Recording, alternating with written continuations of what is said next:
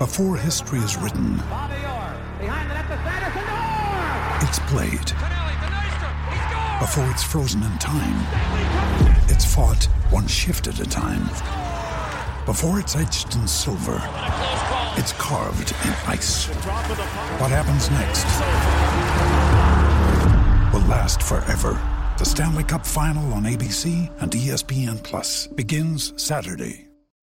When you need mealtime inspiration, it's worth shopping Kroger, where you'll find over 30,000 mouth-watering choices that excite your inner foodie. And no matter what tasty choice you make, you'll enjoy our everyday low prices, plus extra ways to save, like digital coupons worth over $600 each week. You can also save up to $1 off per gallon at the pump with fuel points. More savings and more inspiring flavors make shopping Kroger worth it every time. Kroger, fresh for everyone. Fuel restrictions apply.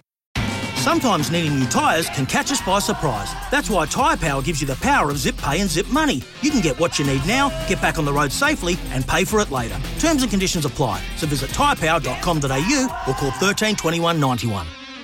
Want to witness the world's biggest football game? Head to iCanWin.com.au, predict Australia's score with a crystal ball, and it could be you and a friend at the FIFA World Cup Qatar 2022 semi-finals, all thanks to McDonald's. Maccas, together and loving it. TNCs apply. Welcome back. We're going to talk some football. EPL yesterday, the Premier League's two powerhouses in recent years collided at Anfield. Liverpool may be doing it tough this year, but they managed to upset their bitter rivals Man City and claimed 3 points in the front of a boisterous crowd. The game wasn't without its controversies, as neither was Arsenal's early in the day, as they now sit 4 points clear at the top of the table. How good. Someone who will be happy to hear that is our good friend Harry Symeou. Hazza, what a time to be an Arsenal fan, my friend. Oh, it's great, mate. I'm just lapping it up because you don't know how long it's going to last. So you've got to enjoy it. You've got to take it all in. And we've had so many years of disappointment that you kind of have to just ride the wave now. How are you guys? We're good. We're good, Haz. We appreciate you coming on the show. And yes, I've been thinking about you seeing the Gunners sit atop of the table ahead of the City. Does City's loss this weekend give you a lot of confidence as an Arsenal fan that you might be able to sustain a healthy gap at the top of the table? I've got to be honest, I don't think that Arsenal are ready to go the distance. You know, as much as we're enjoying it at the moment, you look at the depth that Manchester City have in that squad and the fact that they could lose 3 or 4 key players and replace them with equally good ones. You look at Chelsea's depth, it's probably better than Arsenal's. Maybe Spurs' depth is better than Arsenal's as well. I think there's a few teams who have that capability, and as good as Arsenal's first 11 is, beyond that, there are a few weaknesses. So whether Arsenal will be able to sustain that challenge, I think, is dependent on how lucky they are with injuries and fitness issues over the course of the season. So we're not getting carried away because I think there's a long way to go. But the early signs are encouraging. And listen, Manchester City might have got beaten this weekend, but they're more than capable of going on a 10, 15-game winning run, as they've proven many times over the last few seasons. Hey, Harry, what led to Arsenal's game at Leeds being delayed? Were the Rhinos hosting a Rugby League World Cup game, were they? No, so there was a massive problem in the area in which the Leeds United Stadium, Ellen Road, is situated. There was a power cut just a few minutes into the game, maybe 2 minutes in. And what happened was, as a consequence of that power cut, the connection between all of the officials was knocked out, and they couldn't reset that. And also the connection to Stockley Park, where the video assistant referees are watching, was also interrupted. So the problem was that the game couldn't continue without the video assistant referee being in play, because it would affect the integrity of the competition, given every other ground had it functioning. And luckily they did delay the game and wait, because the VAR was needed on 3 or 4 occasions in that game. So the delay was frustrating, but I think they had no choice in the end, really. Mate, just on that, did you feel that disrupted Arsenal's preparations? Only a 1-0 win over Leeds, and they're talking of the VAR. It played a big part again this weekend. What did you feel they got wrong? Yeah, I mean, the disruption, I think, was something that both teams had to contend with. So I don't want to sit here and say that, Arsenal were the only ones that had to cope with that. Leeds, to their credit, turned in their performance of the season. They were really, really good. They performed to a really high level, particularly in the second half, and probably will feel very hard done by that they ended up losing the game. You asked me what the VAR got wrong. Maybe the VAR got wrong the decision to disallow a Leeds United goal right at the start of the second half. There was a slight hint of a foul on the Arsenal defender by Patrick Bamford, who scored the goal. And the VAR stepped in and decided that it was enough to chalk the goal off. And I think if it was the other way around, I'd have been feeling pretty hard done by. They did get a lot of things right, though, the VAR as well, this weekend. There was an incident right at the end of the game in stoppage time where an Arsenal player was sent off and a penalty was awarded to Leeds. That was the wrong decision, so thankfully VAR stepped in there. They also stepped in at Anfield in the game between Liverpool and City and denied Manchester City a goal where there was a foul in the build-up. Manchester United probably should have had a penalty kick in their game at Old Trafford, and they went on to draw that game. So they'll be very frustrated that the VAR didn't pick that up. But this is the thing that drives us mad with it. It's a great tool, but the application of it is just too inconsistent. Yeah, we've got the same problem down here with the bunker in rugby league, Harry. So, mate, you're talking a little bit about Liverpool. Could the tide be turning for Salah and Liverpool? I think there's that old saying in football that, form is temporary and class is permanent. And I think, that's what you can say about this Liverpool side. They will be back. They will get much closer to the top than where they currently find themselves. And what better way to kind of reignite that spark and obviously build confidence than by beating a Manchester City side that everybody thought were going to go there and roll them over.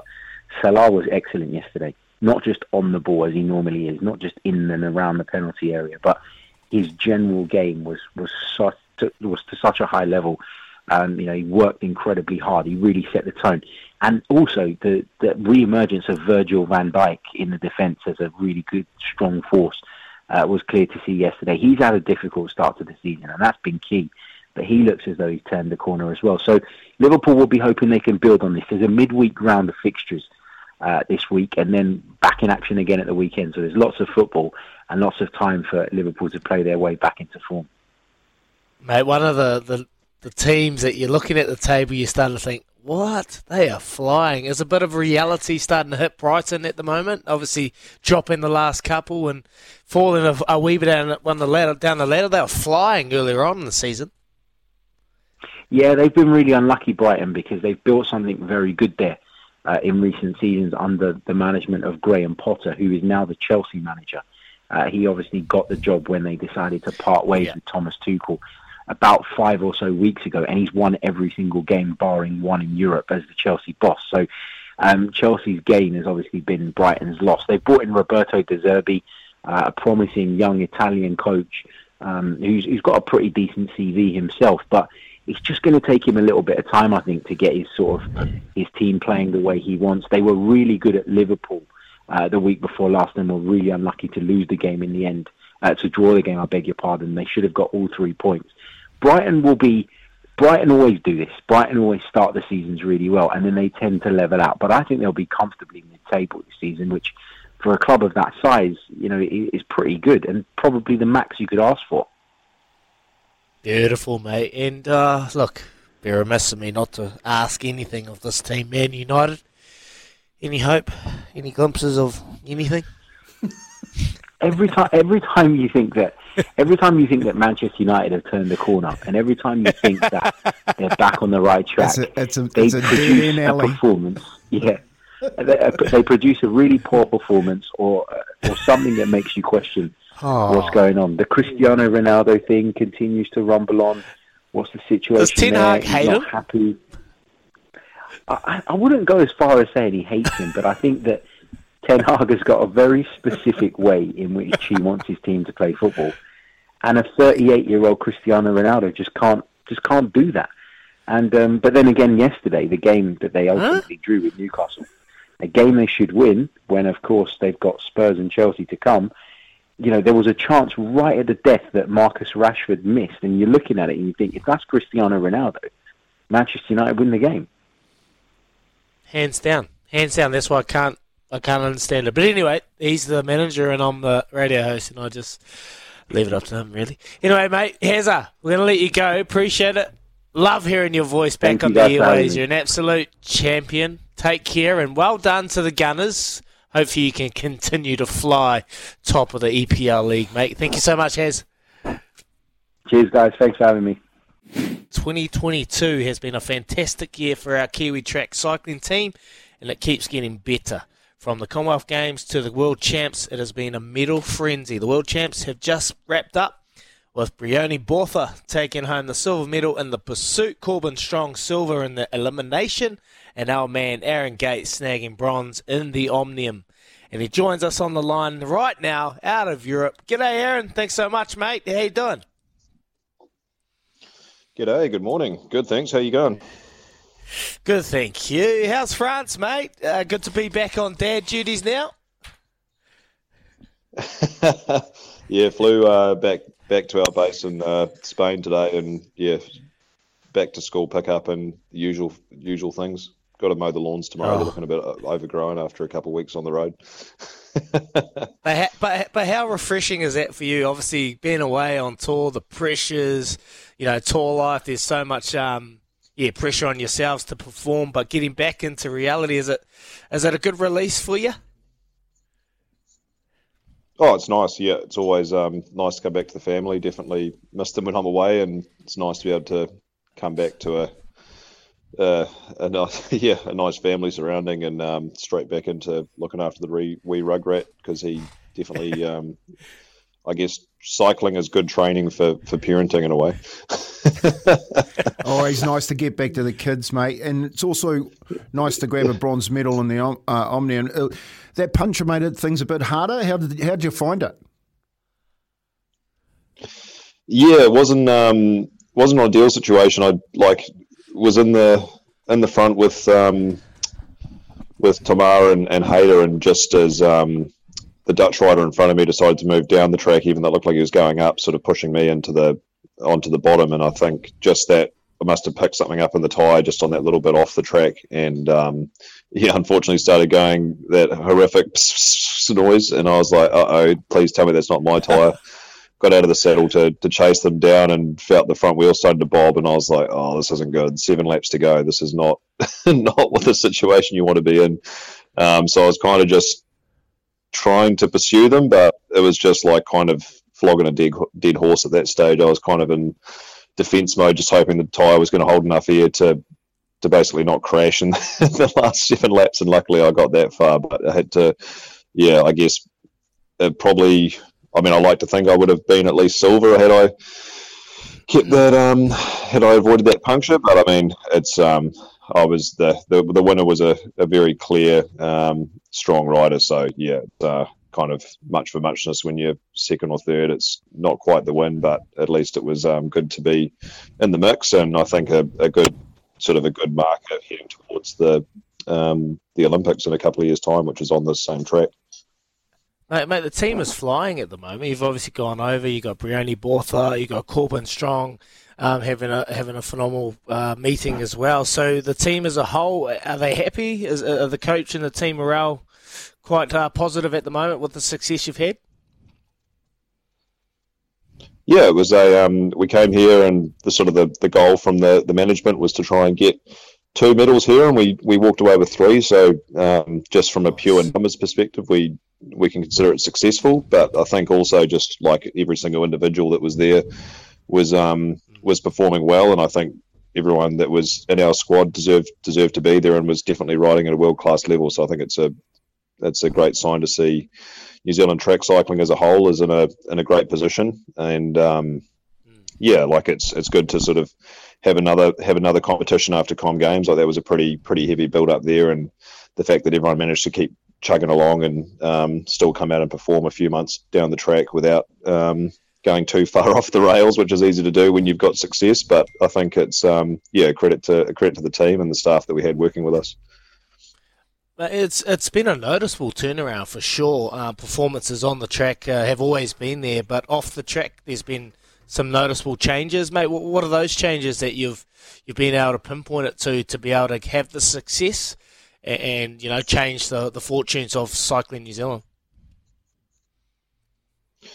From our particular squad, like the endurance men side of thing, we're just having a bit more scope and freedom to pursue opportunities on the road, and just being able to race with international road teams like Tom and myself racing with the Kiwi Black Spoke Bolton Equities team this year. It's just helped build the engines another level, and Campbell and Corbin are both racing at World Tour level on the road as well, and having pretty successful years there. So I think it's just the fact that everyone just physically is continuing to strive and improve as the years go on and get more mature, and also the fact we've got some fresh coaching staff that have just come in, and they're sort of starting to pursue the equipment and that side of things, which is super important in track cycling. It's kind of like arguably the most reliant sport at the Olympics in terms of equipment. Like if you go out with a slow bike, you race, you just simply can't compete with the likes of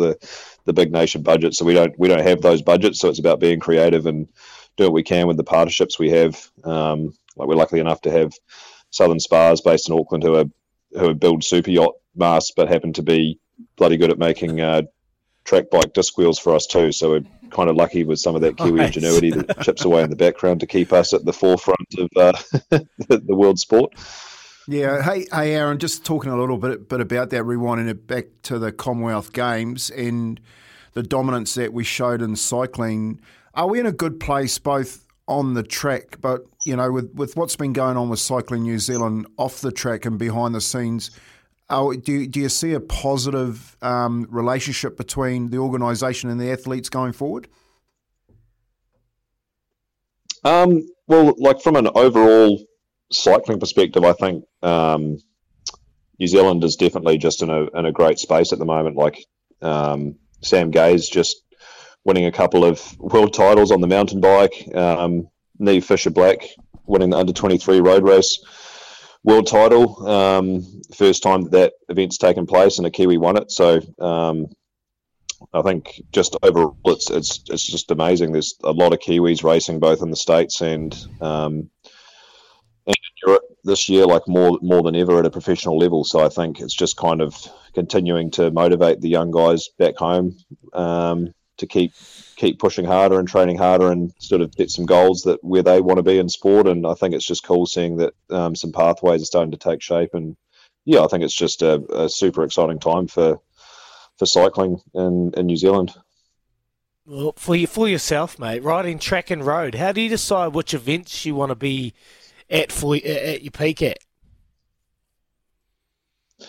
Well, the Commonwealth Games, I just kind of wanted to be good at everything, and then luckily it worked out. But and you were. It's sort of it's definitely like there is a bit of picking and choosing, and probably that's one thing this time around for the Worlds, that it was probably a little bit too far down the road pathway since the Com Games. Like we just had four sessions on the velodrome between Com Games and the World Champs, like sort of a last minute throw together with the limited time and money we had available to get together and do some training versus the 3 weeks that we had before the Com Games. So like that's definitely something we have to keep in mind going forward, and yeah, picking and choosing the times that we do spend together on the track, because it's pretty crucial, but it also costs money. So it's like that fine balance between getting the mix right. So that's why this year was a great learning curve to sort of see both ends of the spectrum and where we can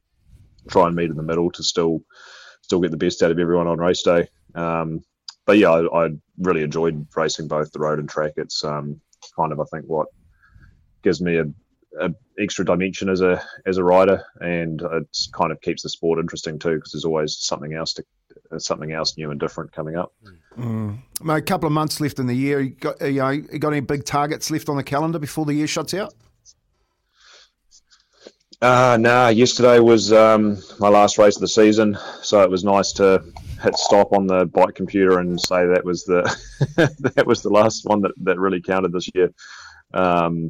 And so yeah, now just a month at home, feet up for a bit, no bike per se, and just some family time, and yeah, just bit of R&R, and then just start the rebuild with the pre-season for next year. It's going to be another big year.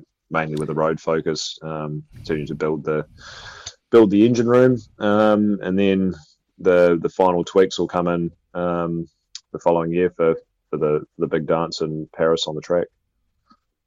Beautiful, mate. Well, just quickly before we let you go, speaking of aerodynamics, that mullet, that beautiful mullet, that mullet, has the coach told you to get rid of that? Because obviously that'll create a bit of friction and slow you down with that little beautiful mullet out the back of the helmet. Is that all part of the plan? Have you been told to cut it off? Oh, the coach is sort of slowly, luckily mine was not at a length that he really noticed. But George Jackson, one of the other team members, it's worth looking up a photo of him because he had a pretty spectacular one at the Comp Games. The coach definitely was starting to raise a few eyebrows. But it's there's been a long history of mullets, with Shane Archibald actually specifically doing some testing one day with his mullet in the wind tunnel with the mullet out and the mullet in. And the mullet out actually returned a more superior aerodynamic CDA value. So, I mean, he did later go on to admit to me that he might have raised his head just slightly in the one that the mullet was in, just to show that it was faster. But my wife seems to think it gives me extra power. So sometimes you just have to overtake extra drag with more power. Good work, Conan. There you go. Man, it's phenomenal. You're going to have young kids on their bikes around the country emulating Aaron Gates' mullet. Appreciate it, mate. Appreciate your time. Keep up the great work and enjoy your break, your well-deserved break. And we look forward to seeing you on the track and the road shortly, mate. Thank you so much for your time this morning. Cheers, guys. Appreciate it. Have a good one.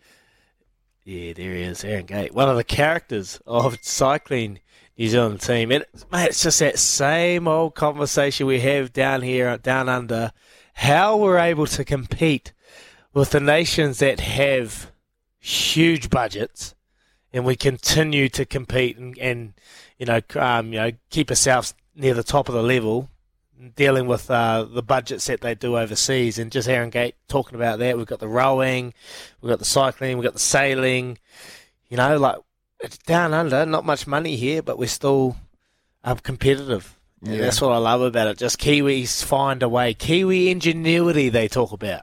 There's a few messages here ripping into Dagger. How good? Why not?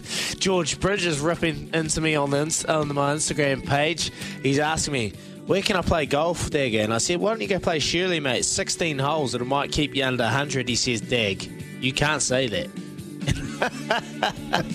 Well, I can. If I shot 100, you would have shot 300, okay? Because that's how much of a hacker you are. Just tell them to put their money where their mouth is, mate. Get them back out there. Mate. Honestly. Anton Leonard Brown, he's my next victim. I'm going to smoke him. He's ripped into me day one. And now, he's come back with me, mate, I shot 100, you would have shot 200. And he said, whatever, I've never had a 13, and I have a bigger drive than you. No, you don't have a bigger drive than me, and you never had a 13. That's because you circle 8. You pick up. Can't pick up in a professional event, Bridge. So don't come through. And this guy on the text machine, you got a bit of cheek too. Leave your name with it. Do they have high-performance centres for former All Blacks to get them to save money on par 5s at Clearwater by saving golf balls? Asking for a friend. Well, it's funny you say that, actually. They're actually creating a high-performance centre at Clearwater. Todd Heller, who obviously used to own Heller's butchery, he sold it up a few years ago. He's got a few bob. Well, he's putting in a high-performance driving range there at Clearwater if you're just driving in on the right. So that should be finished in a couple of years, Kempy. That's going to be great. Great going forward for these young golfers. Another wee high-performance centre to maybe entice and encourage our next generation to go forward and move on. So, looking forward to that one. And there's another message here. Morena Brothers, sounds like your trip was off the charts, Louis. Yes, it was off the charts. And we're going to get an update from Louis later on in the 8 o'clock hour. And good on you for doing it instead of talking about it. Kempy, I was on the place bet with Jam with the entire Fuddy brother, so congrats. Most I formed Kiwi athletes at the moment are Cole, owning in the squash world, and our great commentary triathlete mate, Hayden Wild. And if you're looking at best money maker, has to be Steve Alker. Yep, well, Steve Alker's announced he's going to play at the New Zealand Golf Open. And is he? keep the chin up, bro. I got a bucket of good balls here in the shed for you. We'll courier them over to you. Relax, Daggy Woods. There's a lot of good chat, is. A lot of good chat. I love it. Mate, honestly, as soon as I was hitting that 13, I was like, oh, man, I'm going to get ripped out for this. Yeah. But, hey, gave it a crack and had a wee nudge. And just figured out quite quickly that golf, professional golf, is on another level. It's on another level. Mate, who was the best young, because I heard there was a couple of young kids down there playing. Who was the best young kid you saw playing down there? Oh, there was so many. You got Harry Bateman. He's a guy from Auckland. I've watched him play a few times. You got Tyler Woods. The guy Josh Geary. He's been around for a while. He actually won the event. He's very, very talented. And then there's a young Hawke's Bay guy, Michael Thompson, as well, who's got so much talent. So there's plenty, Kempy, and we're going to talk some league right now. I'll throw to you to introduce our next guest, my friend. Yeah, mate, no worries at all. Well, of course, we're talking about the greatest game of all, which is in decline at the community level, and Auckland Rugby League aren't going to sit on their hands while solutions are found. Instead, they are actively looking for the right people to reinvigorate the sport. With 2 director roles currently available on the ARL board, top talent is being scouted to take up the task and join the organisation as they look to grow the game yet again. Rebecca Russell, new CEO of Auckland Rugby League, is on the line with us now. Morena Bex, how are you? Morena TK, really good, thank you. That's good. Hey, we've seen the video. Everyone here in the studios watched it, and you put it out there about these 2 director roles that are just coming up. How important is it that you get this hire right for the next 2 people? Oh, look, it's really critical. I think, when we've kind of looked at our numbers, we've looked at it in the context of COVID, and I think it's really easy for us to have maybe hid behind the fact that COVID was so hugely disruptive. As we've looked at our player numbers, I think we could see a bit of a decline happening before COVID. So, we want to change that, that trajectory, and we want to really transform the game. So these 2 director roles are critical in terms of guiding our future success. What does the game need right now to grow again, Rebecca? Look, I think it's a number of things. I think we need to do a much better job at talking about ourselves. I think, leagueies tend to be a little more humble. I think we need to be way more out there. We've got some incredible people involved in the game, and we've got some really great stories to tell. And TK, when you introed, you talked about the great game. This is the greatest game in the world. I think we just need to really own that. If we can do that, then we're halfway there. Bex, is there a reflection in what is happening in our sport here? Or is the rugby league sort of sitting out there on its own as a part to other sports that are sort of, do they have the same problems, do you think, or is it just specifically rugby league? Look, no, I think it's all club sport. If I look nationally, and you can only kind of see and hear about the trends that are happening. Everyone's time poor. Our ability to bring in volunteers that are so critical to any grassroots competition, anything that's kind of club-related, any type of sport. I think that we're all feeling that squeeze. I think we're just being really brave and putting ourselves out there to say, actually, we're going to put our hand up. We want help, and we want to try and attract the very best people. How much focus needs to go on the strength of competitions as well as player numbers? A genuine competition around Auckland, around the country that can, encourage these players to have a dabble. Yeah, it is. It's it's a little bit of everything. Our competition standard needs to be raised. Certainly it's a real focus for us in Auckland, but we would love to see stronger competition at a national level. That would really fill, a spot, a gap that we've currently got in our pathways, and really make that a much more seamless transition through to, NRL level, if that's kind of where you wanted to go. Is there what's the main hurdle for that? Why we don't have a major competition? Is it just there's no alignment between the districts or the unions? Yeah, look, it's a discussion that we're having with the NZRL, and I'm certainly open to that. And we've had wider discussions with regions across New Zealand, and I think everyone is on board. I think we just probably need to formalise that and start taking some steps in that direction. I think it probably just hasn't been a focus for a few years, and we've just kind of lost some momentum in that space. Hey, Bex, a lot of people will be listening to this next question. You know, after the New Zealand Rugby signed that Silver Lake deal, one of the first things they did was take the money out to the clubs and inject it into the community game. You know, so how is the ARL placed financially, and are the clubs in need of a cash injection? Look, ARL is well funded, and I think that in terms of that club support, that is definitely a key part of our strategy going forward. The ability for those clubs to really thrive, not just to attract players, but then to also maintain that growth and make sure we retain those players is going to be really important. So how we support the clubs going forward is going to be really key. What's the relationship like with New Zealand Rugby League? Is it a good relationship? Is there a little bit of friction? Do they listen? Look, I've been in the role for about 6 months now, and I've had really great engagement with NZRL. I think we are definitely aligned on our thinking and that future direction. And I think, from my perspective, I think that the relationship is strong, and I think we just need to really build on that. Hey, Bex, what's the biggest learning in the last 6 months for you, coming in out of Datacom into sport, that you see can make a significant change to the sport here in Auckland? Oh, look, I think the level of investment that sport needs is really important. I think so. I don't think we can run sport these days just through love, and there is a lot of people that absolutely love the game of rugby league, and I think in this environment, that's not going to be.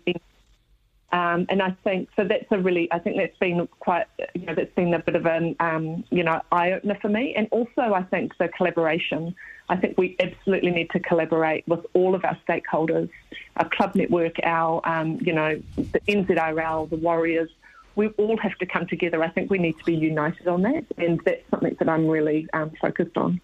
Hey, Bex, well, good to chat this morning. Thanks a lot for coming. I wish you all the luck, and you're doing a fantastic job that you get the two people that you're looking for to help you on this journey that you've created. Just before I let you go, World Cup's on at the moment. Who you got? Who have I got? The Kiwis, of course. Of course, bleed black, Bex. That's what we wanted. That's what we wanted to hear. Hey, thanks very much for coming on. All the best with the Auckland Rugby League. Thanks for joining us on SENZ this morning. Awesome. Thank you. That's Rebecca Russell, CEO of the Auckland Rugby League. She's done a fantastic job. Been in there 6 months. Put a strategy together, got a really big vision for the Auckland Rugby League. And I don't know if you've seen the video. Get online at the Auckland Rugby League and have a look at it. She's putting it out there for good people to join the league and take the game forward. Yeah, that's what the sport needs. They need good people. And she's so one funding of the good people. isn't the problem. No. Funding isn't the problem with Auckland Rugby League. Not at all. That's a clear indication there. And she gave us a little bit of confidence saying that there is a bit of alignment between them and New Zealand Rugby League. They're having the conversation. She's only been 6 months in the role, so that gives you a bit of confidence. But I just can't understand. Like, we had the Bartercard Cup. That was an awesome competition, I felt, around the country. That's disappeared. And we haven't had a competition, and she touched on it, hasn't probably been at the forefront of their minds over the last couple of years. That's okay, with COVID, but that's gone. That excuse is gone now. So it has to be at the forefront of their minds. Competition, pathways, getting these players an opportunity to make it here, and that will lead into the Warriors. And that'll help the Warriors to be able to grow their own. So gave me a little bit of confidence here. Yeah, nice chat from Rebecca. And you're dead right, the Warriors play a big part, and if we could all come together. It's really interesting, like, thinking back to when we had Steve Lancaster in, and you kind of floated that idea about league and union clubs working together, and that the first priority, or one of the first priorities for NZR was to get back in the community and get them to apply for these grants, right? Because clubland is broken around New Zealand, or that's not just one. It's not just one sport. That's the whole thing. And amalgamation and united is definitely the way forward. I passionately agree with you on that 100%. Front, Kempy. So there's a cash. There's a money's not the issue, because we know about the Carlaw Park Heritage Trust, right? So how do you then pull the trigger at the right point of time with the right methods and strategies to create longevity financially for clubs, which will then cycle through and build the game again? And I guess that's where these two directors they're going to hire will probably be, those are the conversations. It's probably one step away right now. Am I reading that right, Kempy? Well, they're on the journey, and now it's about taking the whole organisation on the journey and putting the right people in the seats. You know how we always talk about seats on buses? We don't want people in the sport, especially on the Auckland Rugby League board, that don't know what they're doing. You know, we don't want to hand over seats to people just because it's their time and they deserve to be sitting there. You actually need a certain set of skills that you can go in there and deliver on a strategy that will take the game forward, which is always built around clubs and community. What she's saying is, financially, the Auckland Rugby League is in a really good position to do that. What we want are the smart people to help us go along that journey.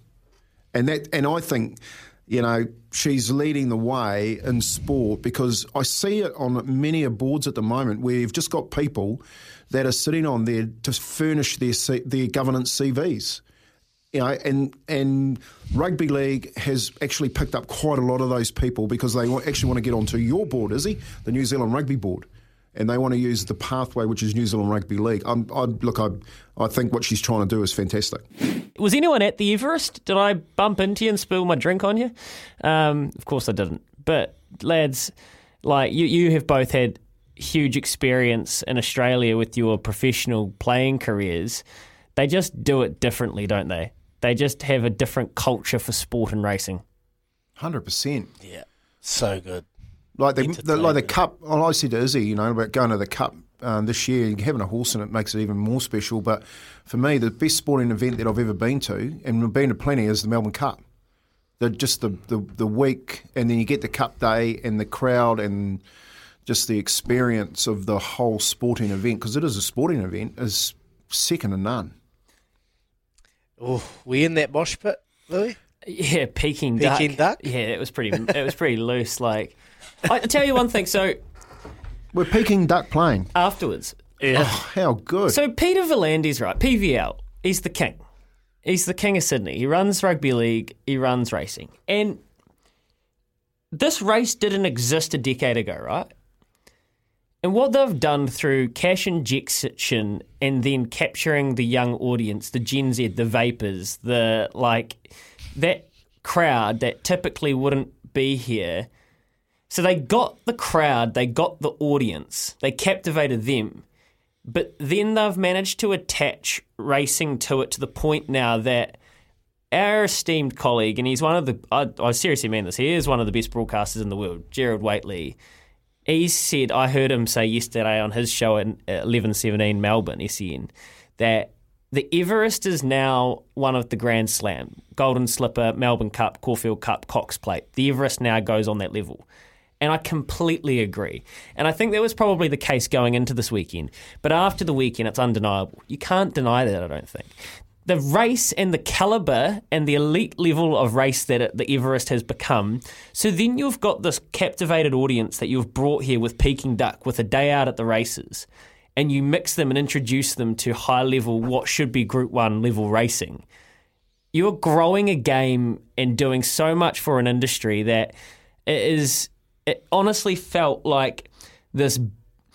I said it was like an energy and a buzz and a freedom and an intensity all just boiled into a racetrack where there's 47,000 people there, and it was almost like electric, like it was palpable. Like, I've never felt anything like it in any racetrack around the world, because it's a new audience that do things differently.